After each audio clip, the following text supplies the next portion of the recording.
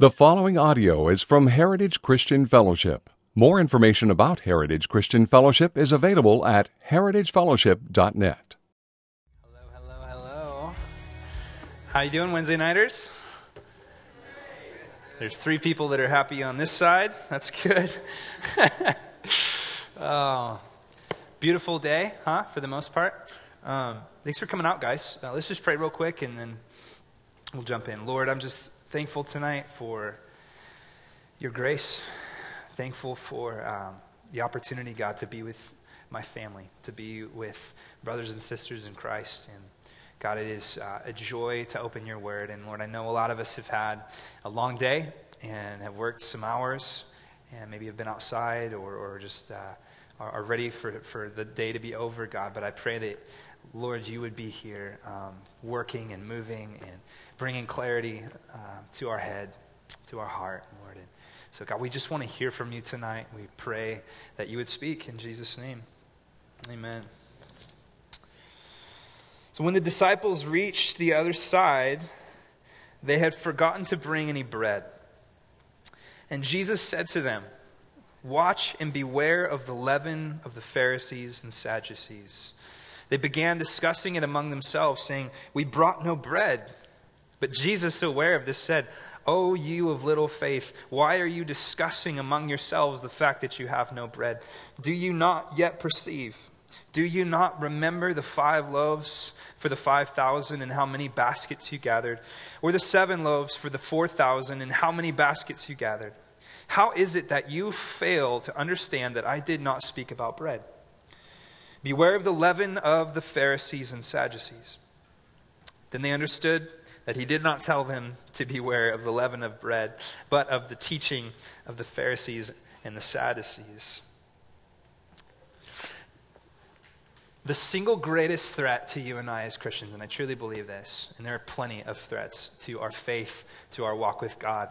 The single greatest threat to us as Christians, I truly believe, is false religion. It's the creeping in of dead, false, hypocritical religion like we see in the Pharisees. Jesus, time and time again, warned his disciples. It seemed to be the number one thing that he wanted them to believe and understand was, do not be like the Pharisees. Watch out for the dead, hypocritical, false religion of the Pharisees. He was more concerned about the false religion of the Pharisees than he was about the sinful life the prostitute was living, the sinful life the tax collector was living, the sinful life the alcoholic was living. Any of the sins that he found people living in, he was not nearly as concerned, and never did he speak out against those sins nearly as much as he did against the false, hypocritic, dead religion that he spoke out against. He said, beware of the leaven of the Pharisees. And that's what we're going to talk about tonight. So if you guys have your Bibles, we'll revisit that story, by the way. That's, if you want to write it down, Matthew 16. But for now, go to Ecclesiastes.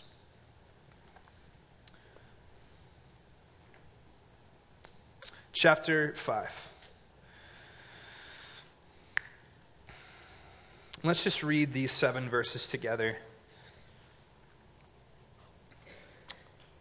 It says, "Guard your steps when you go to the house of God. To draw near to listen is better than to offer the sacrifice of fools, for they do not know that they are doing evil. Be not rash with your mouth, nor let your heart be hasty to utter a word before God. For God is in heaven and you are on earth. Therefore let your words be few. For a dream comes with much busyness, and a fool's voice with many words. When you vow a vow to God, do not delay paying it, for he has no pleasure in fools. Pay what you vow. It is better that you should not vow than that you should vow and not pay. Let not your mouth lead you into sin, and do not say before the messenger that it was a mistake. Why should God be angry at your voice and destroy the work of your hands? For when dreams increase and words grow many, there is vanity, but God is the one you must fear." That's what I want to look at tonight. So for those of you that are joining us for the first time, we are in the book of Ecclesiastes. If you couldn't find it, it's in the Old Testament. It's after Psalms. It's after Proverbs. Written by Solomon, who was a king in the kingdom of Israel. He refers to himself many times in the book as the preacher. So if you hear me say the preacher says or the preacher exclaims or whatever, then you know it's the writer of the book. Okay? But Ecclesiastes, this book has been fantastic. Basically, Ecclesiastes is taking a look at the world that we live in, which, by the way, even though this book was written thousands of years ago, people are still people. And life is still life, and not a lot has changed, believe it or not. Yes, we have cell phones and selfies and smart things and Facebook, whatever. But not a lot has changed, okay? People are still people. So Ecclesiastes is the preacher, Solomon, basically writing down through a raw and unfiltered lens about what he sees in the world, okay? And what he sees is not good. Now, Solomon, this is not the only book that he wrote. It's a book that he wrote later in life. And he's writing it from this perspective of having lived a lot of life, having experienced a lot of things, having done a lot of different things in life. And he's basically sitting down and writing what he sees, how he sees things being broken in the world. And it's very raw. It's very raw. So here's what you have to understand to get the book of Ecclesiastes. And I know I've said this every week, but it's super important. Okay, in order to get this book, you have to understand Genesis chapter 3. Because what Solomon is doing is he's basically observing the result of what happened in Genesis chapter 3. The fact of the matter is, and what Solomon is observing, is that sin has affected every single part of the world. Everything in life that you and I experience, the air that we breathe, the food that we eat, the relationships that we're in, the jobs that we work, everything has been tainted, affected, broken by sin. This is foundational truth for the Christian, for the believer. And what Solomon is doing is he's in a very candid, very honest, very raw way. He's writing down the observance of this broken and fallen world. And just like water in a lake that spreads with fingers all over the place, this sin has literally crept into every part of life. It's in our marriages, it's in our jobs, it's in our friendships, it's in our bodies, it's in everything. Sin has affected everything. And what happened in Genesis 3 is this. God and man lived in perfect harmony. Okay, you guys know this. The garden is where God placed man. They walked together. And man was really, if you will, at the top of the hill. There was nowhere for him to climb. There's nowhere for him to strive to get because he was where God wanted him to be, with God. There was no tension, no anxiety, no insecurity, no frustration. Work was not a bad thing. Work was a good thing. Relationship between him and his wife was good. There was no tension. There was no issues because it was the way God intended it to be. He was at the top of the hill, right? And when sin entered the picture and Adam chose to listen to himself and his wife ultimately over God, he followed the picture. He fell from that position that God had placed him down below. Okay? And at that moment, when sin entered the picture in Genesis 3, when the fruit was eaten and God cursed man, a disconnect, a brokenness came between man and God. So man went from being at a place of transcendence, a place of peace, a place of joy, a place of purpose in the garden to a place now of longing, a place of sickness, a place of having to work by the sweat of your brow with thorns and with thistles, having relationships be burdensome and hard, and having this longing for more that you can't seem to fill. Water can't satisfy, food can't fill you. There's always something missing. That's what happened in the garden. We went from being where we were supposed to be, doing what we were supposed to be doing, to now living in a state of brokenness. You say, Sam, I know this. This is basic. Okay? But you have to get this to get Ecclesiastes. Because otherwise you read this book and you say, this is depressing. This is no hope for me. But it's not depressing. Because what Solomon is doing is what we should all do. And that is look at the world that we live in, look at the life that we live in, honestly, through the lens of sin. Why is marriage hard? Why are friendships hard? Why is work hard? Why is my body ache and groan? Why is there never enough money, never enough food, never enough water? Why is there disease? Why is there pain, murder, rape, abuse, depression, anxiety? All of these things is because of sin. Because man is not where man was created to be. We are separated from God. As I've said before, we were created of heaven and earth. At the fall, heaven was removed, and what was left? Earth. And now we live in the dust day after day, looking for the dust to quench a thirst that only heaven can. Okay? This is the theme of the book of Ecclesiastes. And what he's doing in each chapter is he's, again, looking at every part of life and saying, look how sin has affected this. Look at the vanity of this. Look at the vanity of that. Last week we looked at relationships. We talked about community. We talked about why relationships are hard, because sin has affected them. Community is hard. Sin has affected them. We've talked about work. We've talked about all of these different things. And tonight, the preacher, Solomon, turns his attention to religion. Okay? To religion. Now, there's probably nothing that is more twisted and affected and broken than man's attempt at religion. Okay, again, we've fallen from the hill. Okay, we've fallen from where we belonged with God, and religion is simply this. Religion is man trying and attempting to get back where he fell from. Okay, why are there billions of people in this world that are religious? And I would actually go so far as to say every human is religious. Every human has some sort of system of worship, whether they worship themselves or a god, whatever it is. Every human worships because every human knows there's something they're trying to get back to. Every human knows they were created for a bigger purpose than themselves. Every human knows that this life cannot be it. So we pick a trail and we try to climb the hill. Okay? And every religion is a different person's idea or avenue on how to get back to God. And what the preacher basically does here in these 7 verses of chapter 5 is he shows the vanity and the foolishness of religion. Okay? Just simply that. So what I want to do with you guys tonight is I want to really speak to that. I want to dive into false religion. And when you hear me say the word religion in a negative context, I'm talking about false religion. Okay, just to clarify that, because you might say, wait, isn't Christianity a religion? And we can get into that. But I'm talking about false religion. I'm talking about hypocritical religion, the kind of the Pharisaical religion that we saw, the kind of religion that Jesus called out and said to watch out for this. Okay, but here's the thing, guys. As we look at these things, as we look at these verses, don't think, oh yeah, man, false religions, Mormons, Jehovah's Witnesses, Islam, Hindus, whatever. Don't think to yourself, yeah, those are false religions. They are. But the purpose of tonight isn't for us to sit in here and think, oh yeah, false religion is out there and we're all good in here. Because false religion, believe it or not, is actually more prevalent in the church than anywhere else.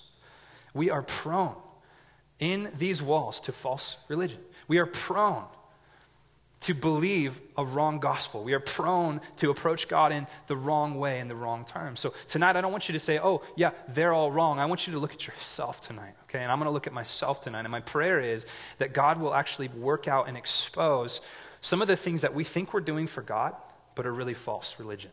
Okay? Some of the things that we think are very pious, very spiritual, but in reality, they're not. So let's jump right in, starting in verse 1. And 3 points, all of them start with A, so if you're note takers, you'll like this. Point number 1 is appeasement sacrifices. Okay, this is the first red flag, if you will, of what makes a false religion a false religion. Look at verse 1. The preacher says in verse 1, he says, guard your steps when you go to the house of God. So he's talking about the house of God. He's talking about the time that you spend with the Lord. Now, a little bit of context. This is Old Testament. This was written in the Old Testament. So before Christ came, in order to meet with God, because of sin, because of the fall, in order to meet with God, you went to what? The temple. Or you went to the tabernacle. That was the place where God's presence would dwell. That was the place where sacrifices would be made for your sin, for the sin of the nation. So he's talking about your time with the Lord. He's talking about religion. He's talking about when you go to seek God, okay? So guard your steps when you go to the house of God. He says to draw near, to listen, is better than to offer the sacrifice of fools. For they do not know what they are doing is evil. So he talks about the sacrifice of fools within this context of religion. Now sacrifice, I want to kind of talk about what that sacrifice of fools basically means. As human beings, we seem to have, especially as Christians, we seem to have this, we love sacrifice. We like sacrifice. We like the idea of saying, God, I'm going to give you something in return for something else. Okay? The idea of sacrifice is basically saying, God, I'm going to sort of barter with you what the preacher is saying here, okay, the preacher is saying that obedience is actually better than sacrifice.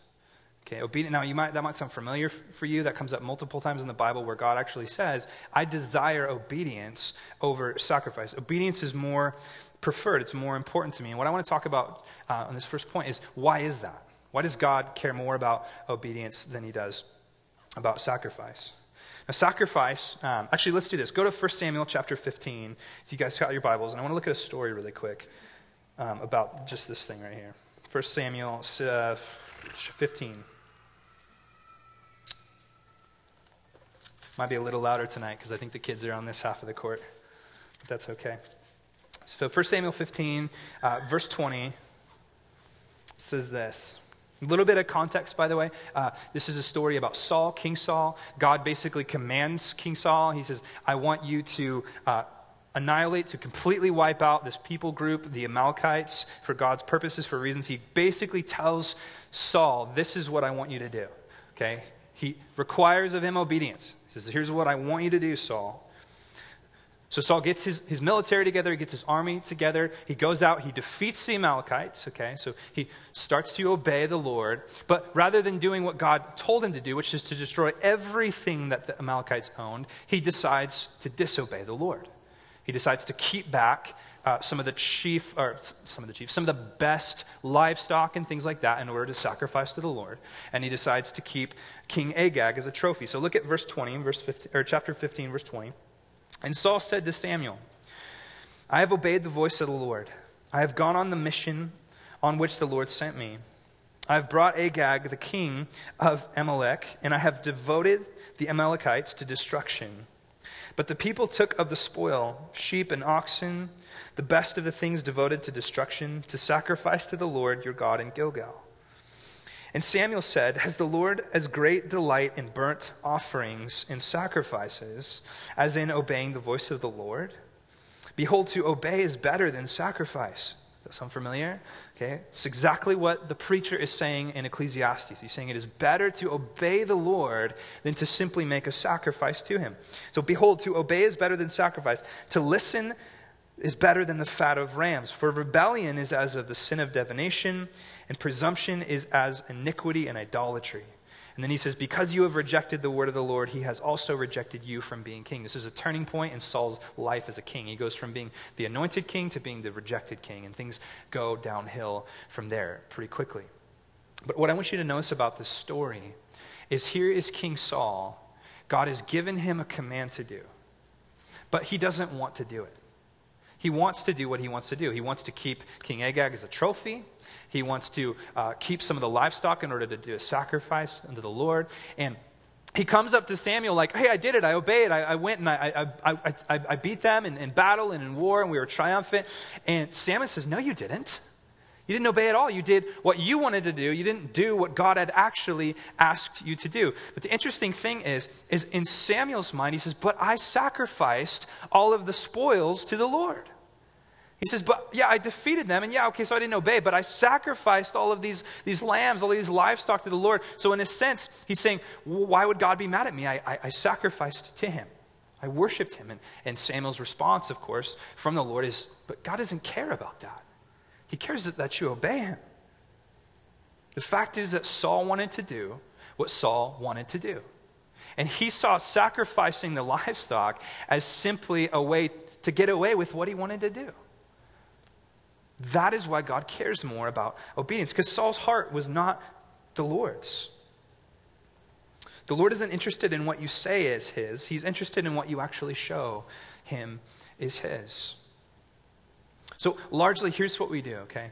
Largely, we see sacrifice, and I'm not talking about slitting the throats of animals. I'm talking about today, okay? We see sacrifice when we choose to get out of bed and go to church, or we choose to be on a setup crew, or we choose to serve our neighbor, or we choose to love our wife, or whatever it is that we feel like we're doing for the Lord. A lot of times we don't do that because we really love God. A lot of times we do that because we're trying to sort of barter with God. Okay? And what Solomon is saying is that it is better to obey God than to try to buy off God. It's kind of like the idea of, God, I'll give you my 10%, if you keep your hands off the 90%, right? Now, some people give their 10% because they're generous and they love the Lord and they want to worship, and that's great. Other people, and I've caught myself doing this many times before, give their 10% to the Lord, not out of a joyful, worshipful spirit, but because they're sort of buying God keeping his hands out of your 90%. Does that make sense? You're basically saying, God, I'm going to give you that, but that way I don't have to worry about what you might want me to do with the rest of this. It's sort of like settling a court case. Okay? I'm going to pay off that person in court because I don't want them to come at me. I don't want them to sue me. So we're going to settle this thing and put it to bed. What Saul was doing here wasn't worship to the Lord. What Saul was doing here was buying off his disobedience. He's saying, God, I'll sacrifice this to you so that I can get away ultimately with what I want to do. It's like overdrafts and late fees and bank fees. Now, the companies know that we will do anything to do what we want to do. So you would think that late fees and overdrafts, and all, you'd think that would correct our behavior, that we would stop overdrafting our account, that we would stop doing these things. But all it really does is say, well, yeah, I'll pay that if I can just continue to live the way I want to live. Yeah, I'll pay that overdraft. Yeah, I'll pay that late fee, whatever it is. I mean, every time I go to Redbox, it's like $6 because I forget. I mean, I do. It's like 5 days, and I'm like, oh, no, Redbox. And they're just making bank off of me. But it doesn't really matter. I'm like, well, whatever, like I'll pay that. Ultimately, for what false religion is false religion isn't worshiping out of an overflow of the heart for the Lord. False religion says, I want to sacrifice because I'm going to sort of do a deal with God. Okay, I'm going to make a deal with God. And part of the reason we prefer sacrifice over obedience, not only is that it gets us off the hook, but it's also, it eases our conscience, right? False religion does acts of service. False religion does acts that are good, quote unquote, to ease its conscience because it knows that it's guilty before God. It's kind of like that restful moment that you have when you know that the dishes have been nagging at you or the lawn needs to be mowed and you finally do it and you feel really rested for like 2 seconds after that. Because I don't have to do that for a little while, right? And the dishes, it's like 3 hours or 2 hours, right? Or 10 minutes and you got to do it again. But that feeling of like, I'm going to do this, but really only so I can stop thinking about it. I think for a lot of Christians, false religion creeps in, and it looks like, hey, I'm going to serve the Lord here. I'm going to do what the Lord asked me. I'm going to sacrifice, but not because I love him, but because I want 10 minutes of not feeling anxious and guilty about my sin. Okay? That's false religion. You ever wonder why people in false religions seem to almost do more than Christians? They're trying to appease their guilt. They're guilty, like we all are. They feel bad about their sin, and they're trying to work it off. They're trying to do enough good to where they don't have to feel bad anymore.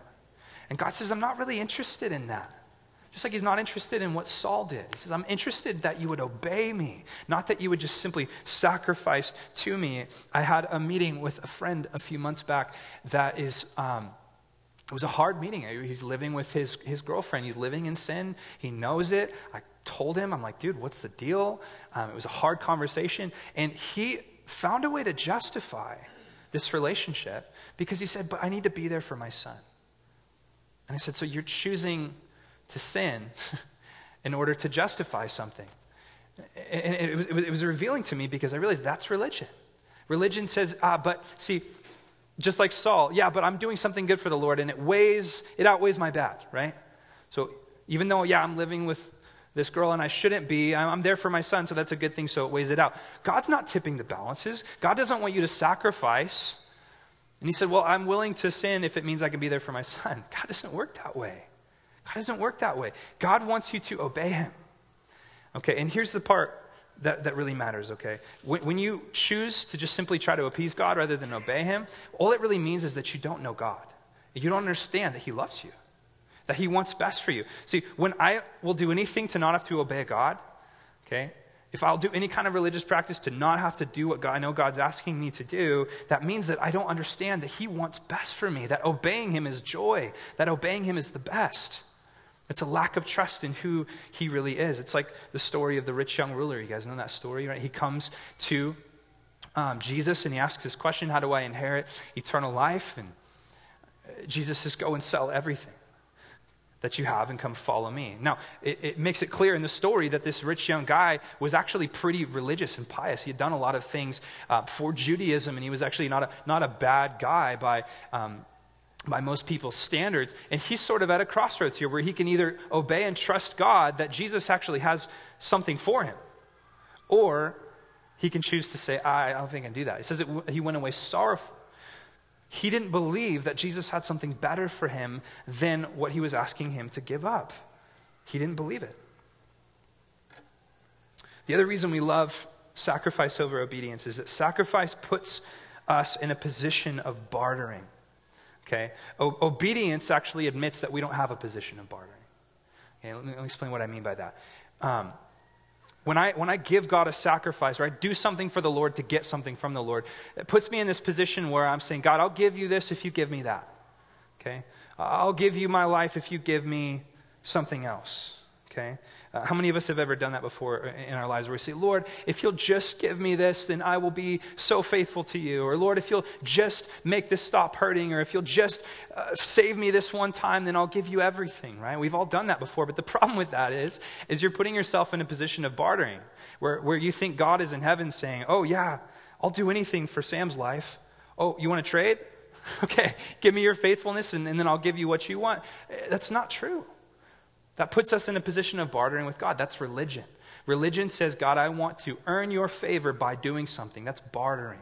That's bargaining. The Christian understands the gospel is that we have nothing to barter with. It's all God's.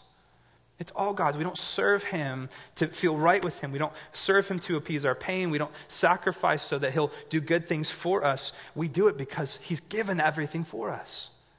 We sacrifice because he's already given everything for us. So what does this sacrifice of fools look like today? I want to kind of try to make this practical for us. I think for a lot of us, it's attending church. It's something as simple as that. I think a lot of us feel guilty about our sin. We feel guilty about whatever it is in life, and we feel like, okay, if I go to church twice a month, then I don't need to feel guilty anymore, okay? Which is totally a misunderstanding of church, right? For some of us, it's... I feel less guilty when I'm serving or when I'm tithing. For some of us, I feel less guilty when I'm serving my neighbor or I'm helping or whatever it is. I just want us to think about that tonight. Like, what is the purpose in what we do for the Lord? Is it like Saul? Are we trying to bargain with God? Are we trying to purchase not feeling guilty? That's religion. Okay, guilt makes religion. Christ has paid for everything. We get to worship. We get to serve. We get to give of ourselves. We don't have to.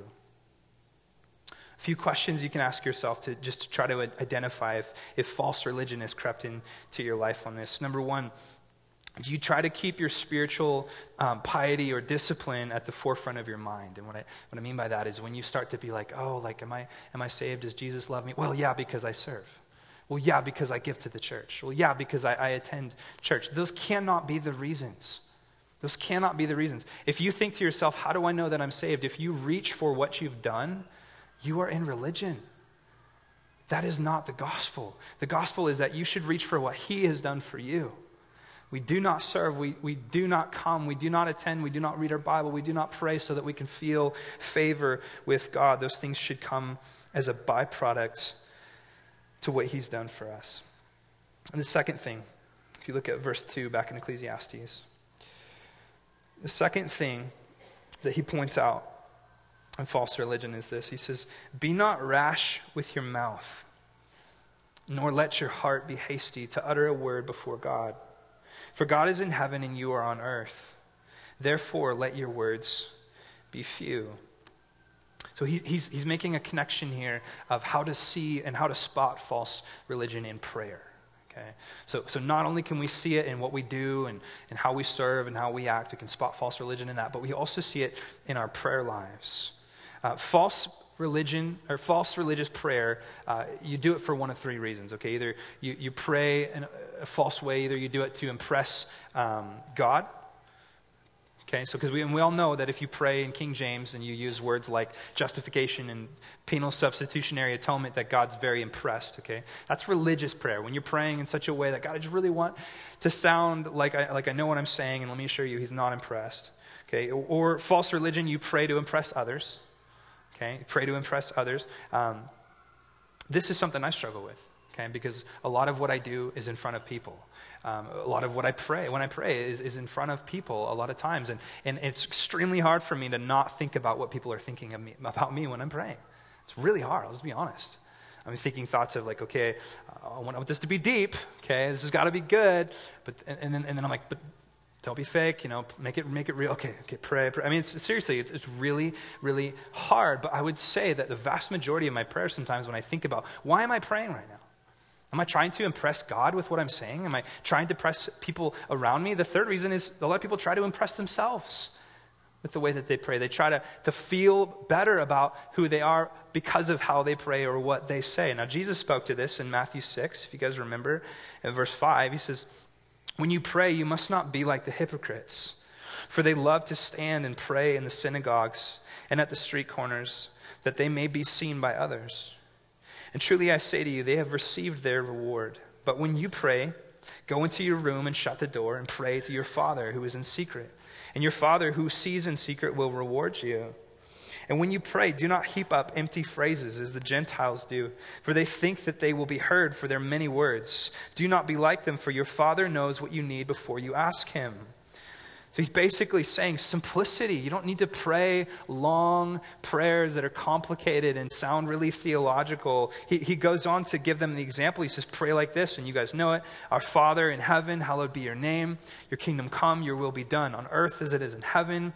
Give us this day our daily bread. Forgive us our debts, as we also have forgiven our debtors. Lead us not into temptation, but deliver us from evil. Simple, okay? Very simple, very to the point, very authentic. Very genuine.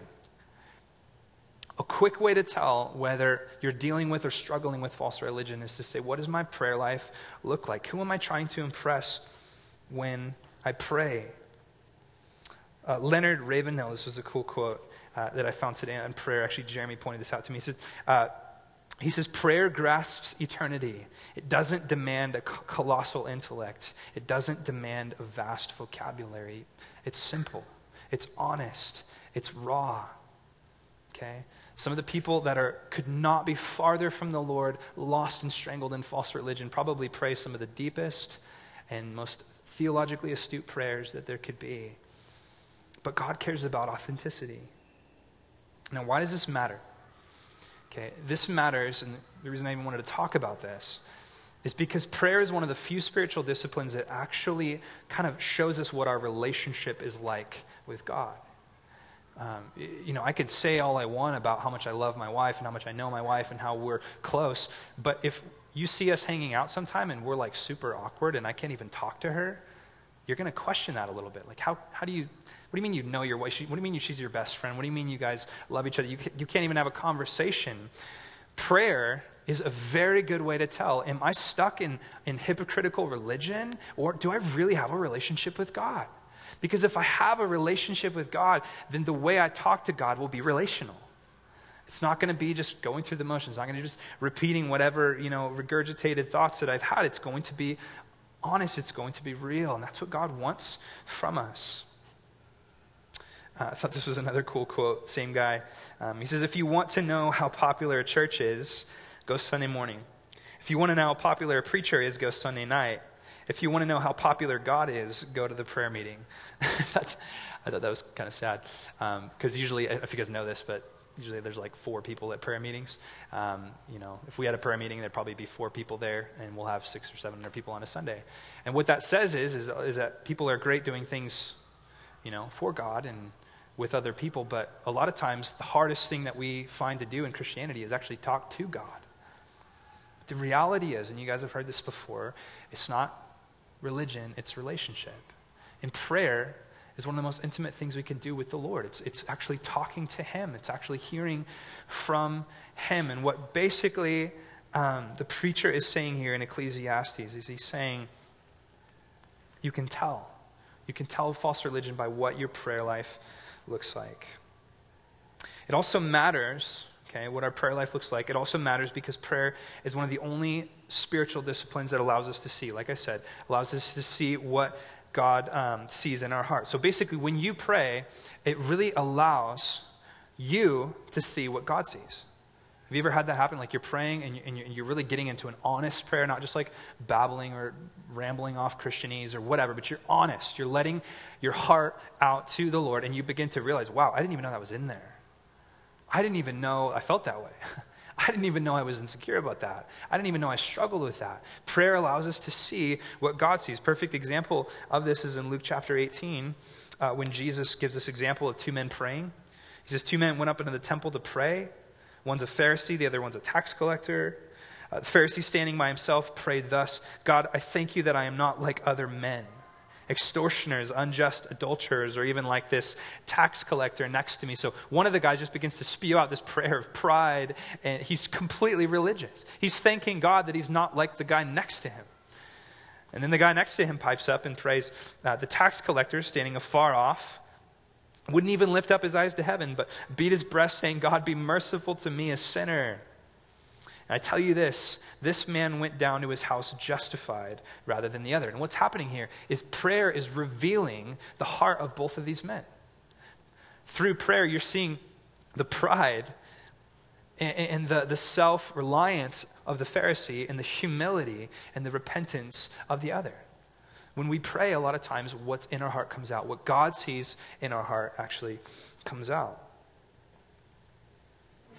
Probably one of my favorite prayers in the Bible is the thief on the cross.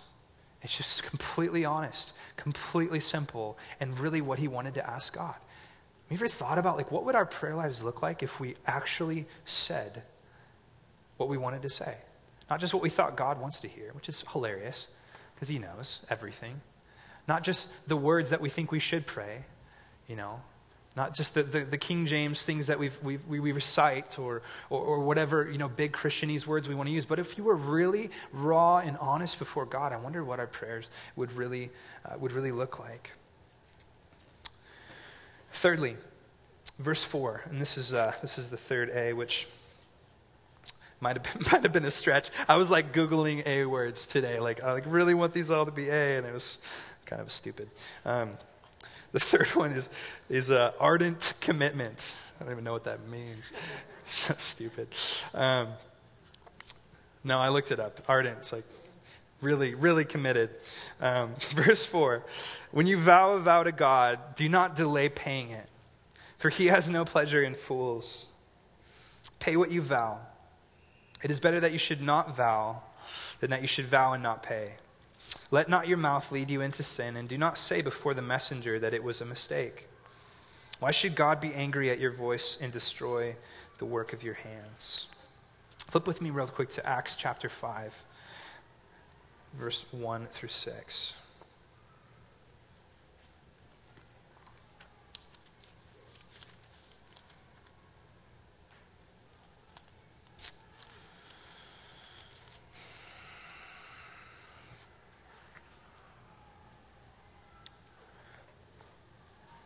But a man named Ananias, with his wife Sapphira, sold a piece of property. And with his wife's knowledge, he kept back for himself some of the proceeds and brought only a part of it and laid it at the apostles' feet. But Peter said, Ananias, why has Satan filled your heart to lie to the Holy Spirit and to keep back for yourself part of the proceeds of the land?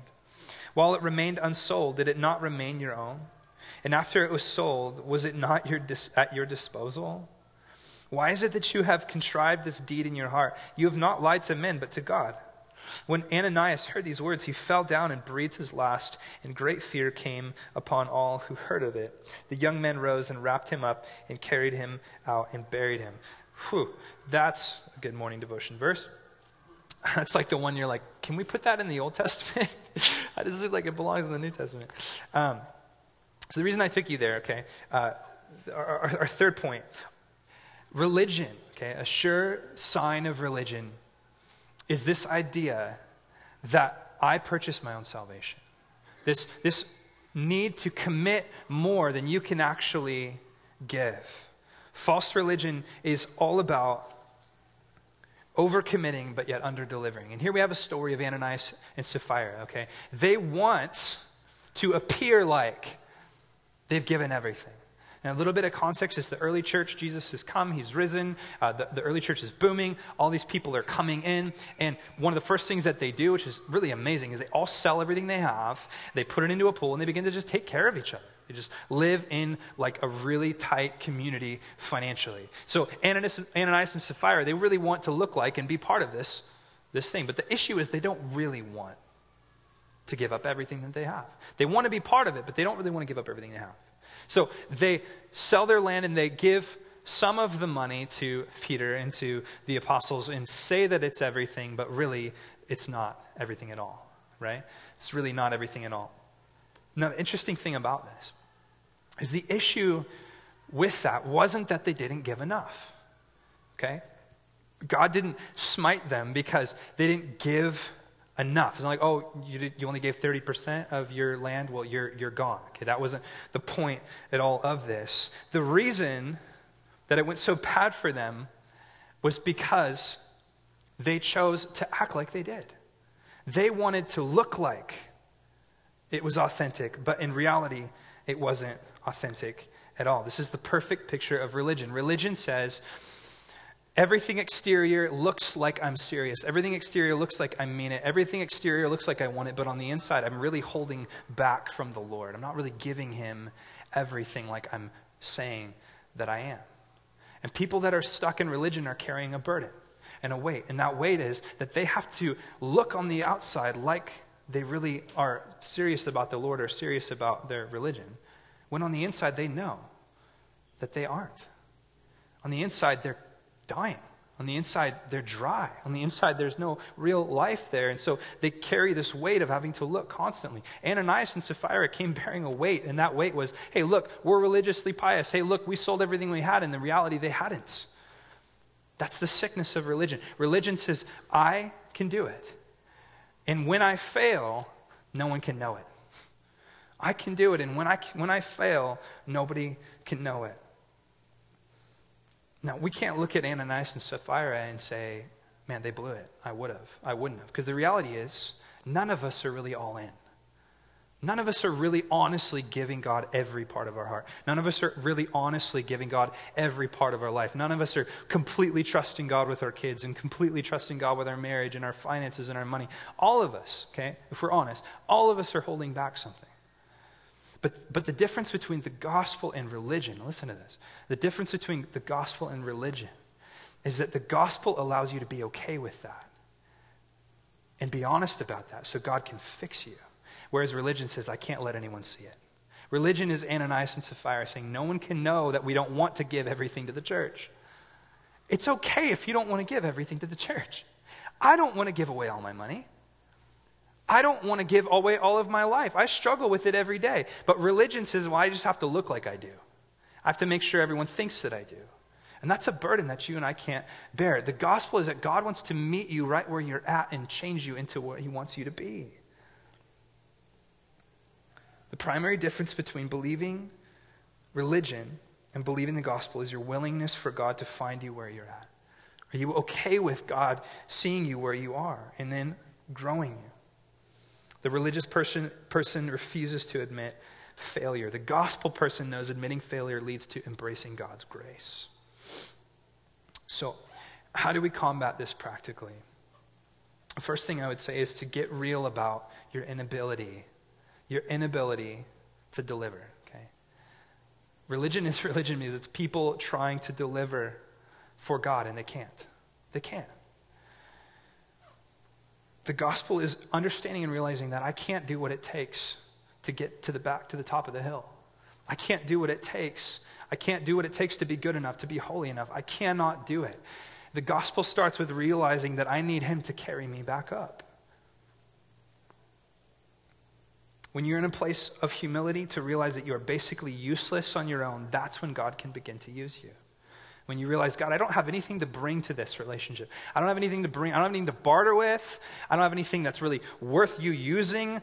The only good thing about me is him. The only good thing about me is you. And God, when you're not involved, it's horrible. When you're not in the picture, it's horrible. So,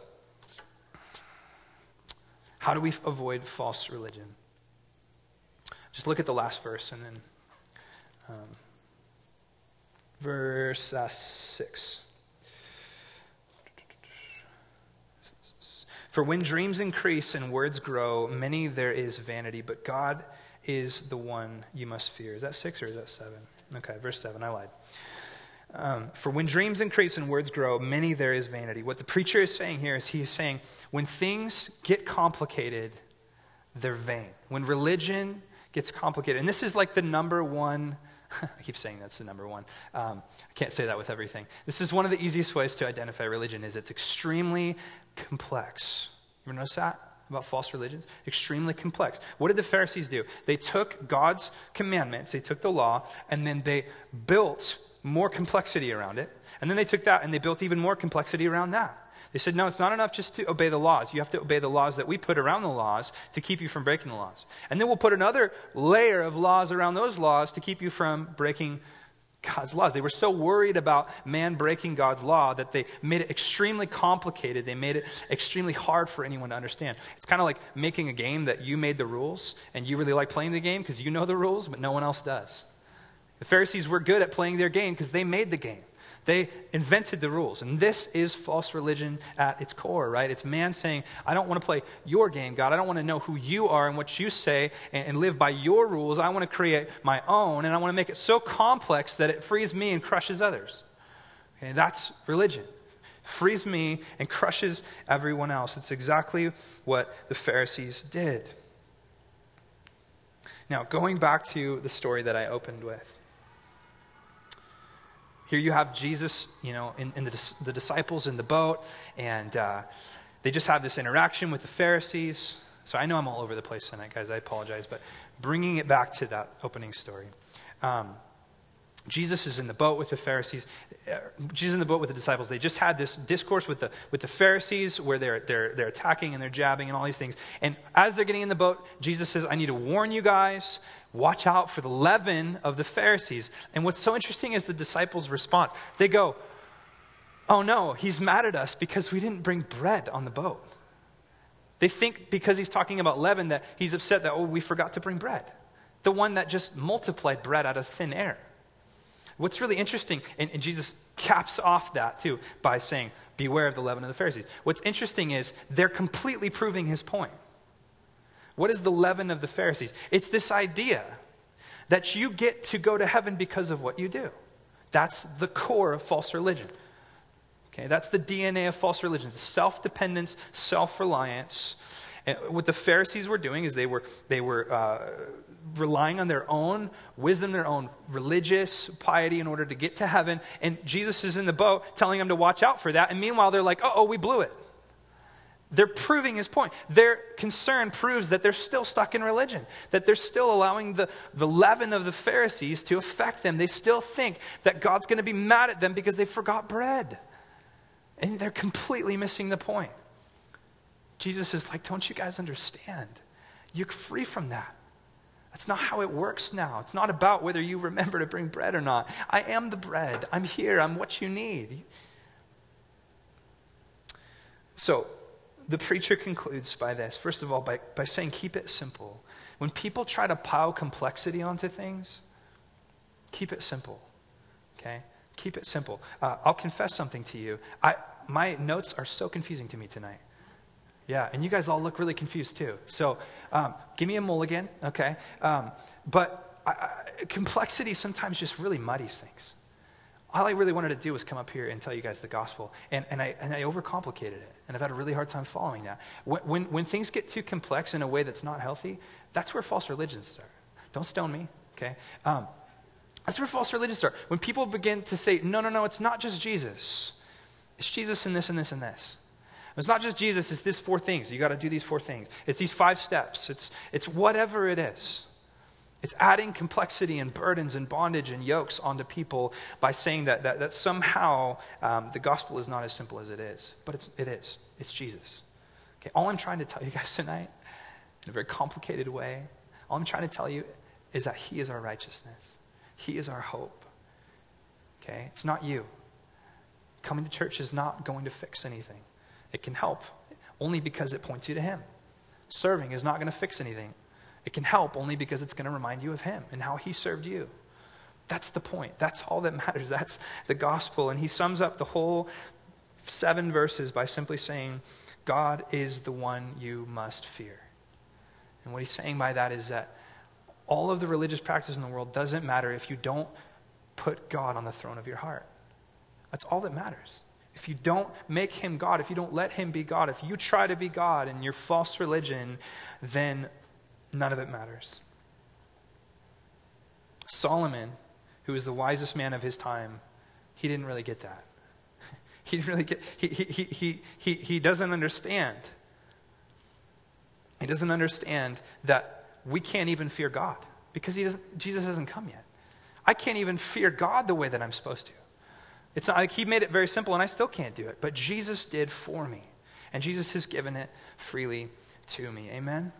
All right, let's all stand together and pray. And I want to give you guys just a little bit of homework. If you would, go ahead and take a look at the rest of chapter 5. We looked at the first 7 verses, and the problem with Ecclesiastes is it's kind of all over the place. It's really hard to condense into one teaching. So look at verses 8 through 20 this week, maybe in your time. It talks a lot about work and toil and wealth and a lot of those things that we've talked about already. So it'd be good review, but there's some killer verses in there. So read that on your own, check that out, and next week we'll jump into chapter 6. So Father, Lord, if there's even one little thing someone could take to be encouraged to follow you tonight in that, I just pray that it would happen, Lord. We just need you so badly. God, you are the only good thing truly in our lives, Father. And so, God, we love you. We just give ourselves to you. We pray against false religion. Lord, we pray that in this church, God, that we would be those that truly depend on you for everything, Lord. That we would not for a second think that we can achieve somehow heaven apart from you. God, we truly do need you, Lord. And we love you. In Jesus' name, amen. Sorry it's a little early, guys, but have a good evening.